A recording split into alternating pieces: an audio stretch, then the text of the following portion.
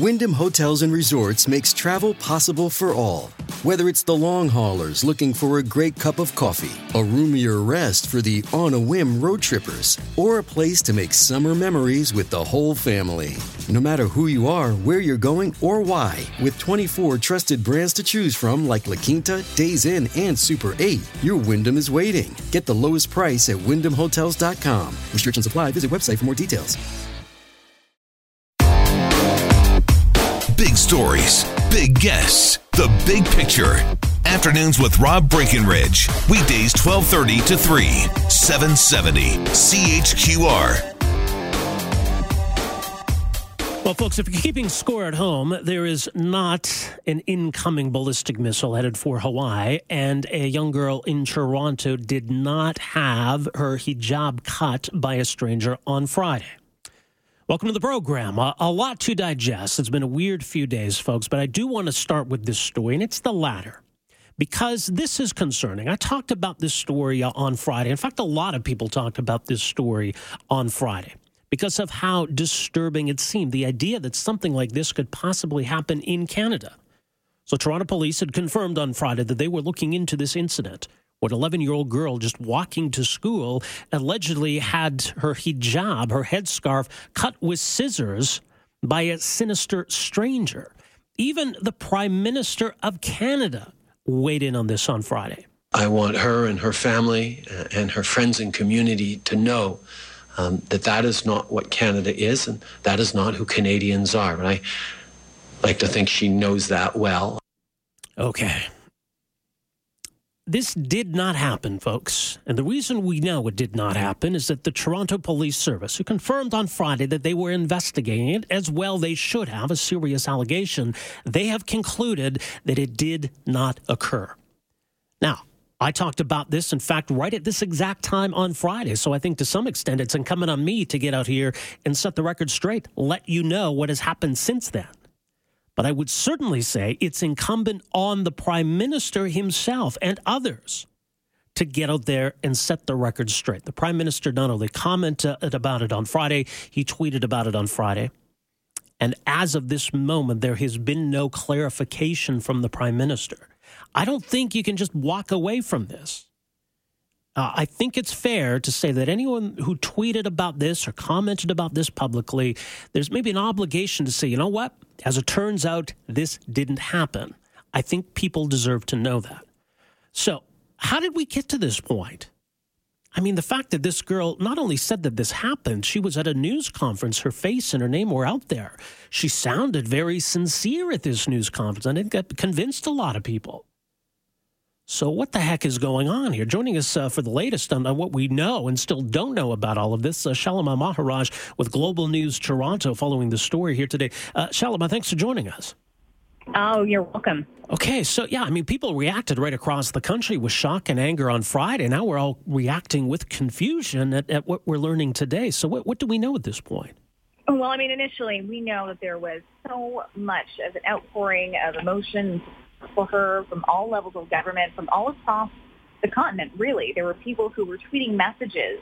We had a lot of social media interaction, but now police are saying that they have conducted an investigation thoroughly enough to arrive at the point where they believe strongly that nothing actually happened. The man in question, who was described at the core of these allegations, never in fact existed. Now, we've asked for details on exactly how they've reached this conclusion. They wouldn't give us any sort of indication on the investigative process and how they came to this conclusion. What they are saying is that they don't plan on pressing any charges. Of course, this young girl is 11 years old. She has a 10-year-old brother. Both, like you mentioned, were put in front of reporters, myself included. We were all out here on Friday to be able to talk about the occasion that allegedly occurred before they were at school here.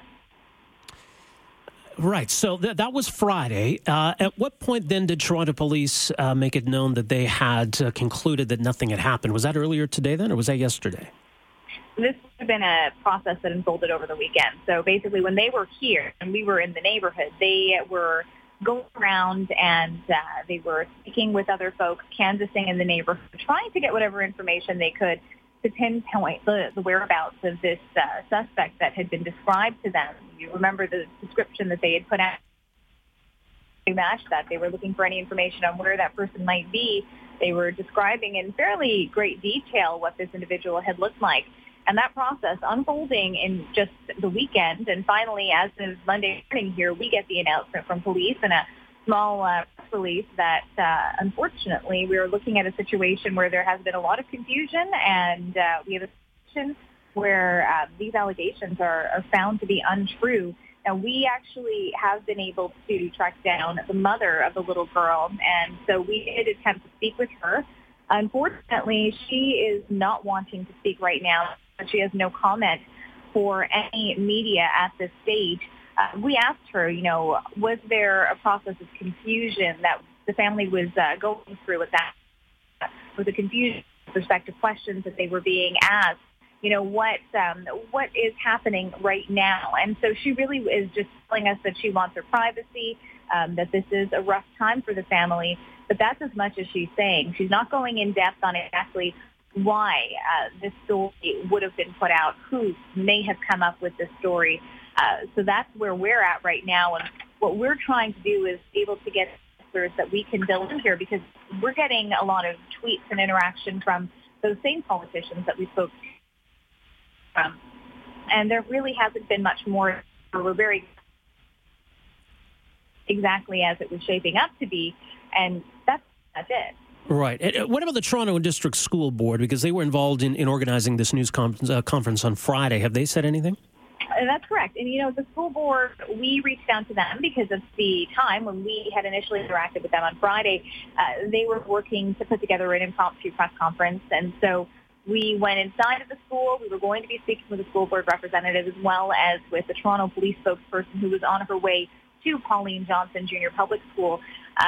But then we were also told that the family might speak. Now, we weren't necessarily expecting that the young girl or her brother would be brought to the microphone to also speak, but that is exactly how it turned out. When we reached out to the school board this morning, they supplied us with a small statement simply saying that they had no intention on continuing to comment on the matter, but they are glad, like the other statements I mentioned, they are glad that the situation, in fact, did not happen. Well, I suppose we can say that with some certainty at this point, but a lot of other questions remaining, as you mentioned. Much more on all of this, globalnews.ca. Shalima, thanks for your time here today. Appreciate the update. You're welcome. All right.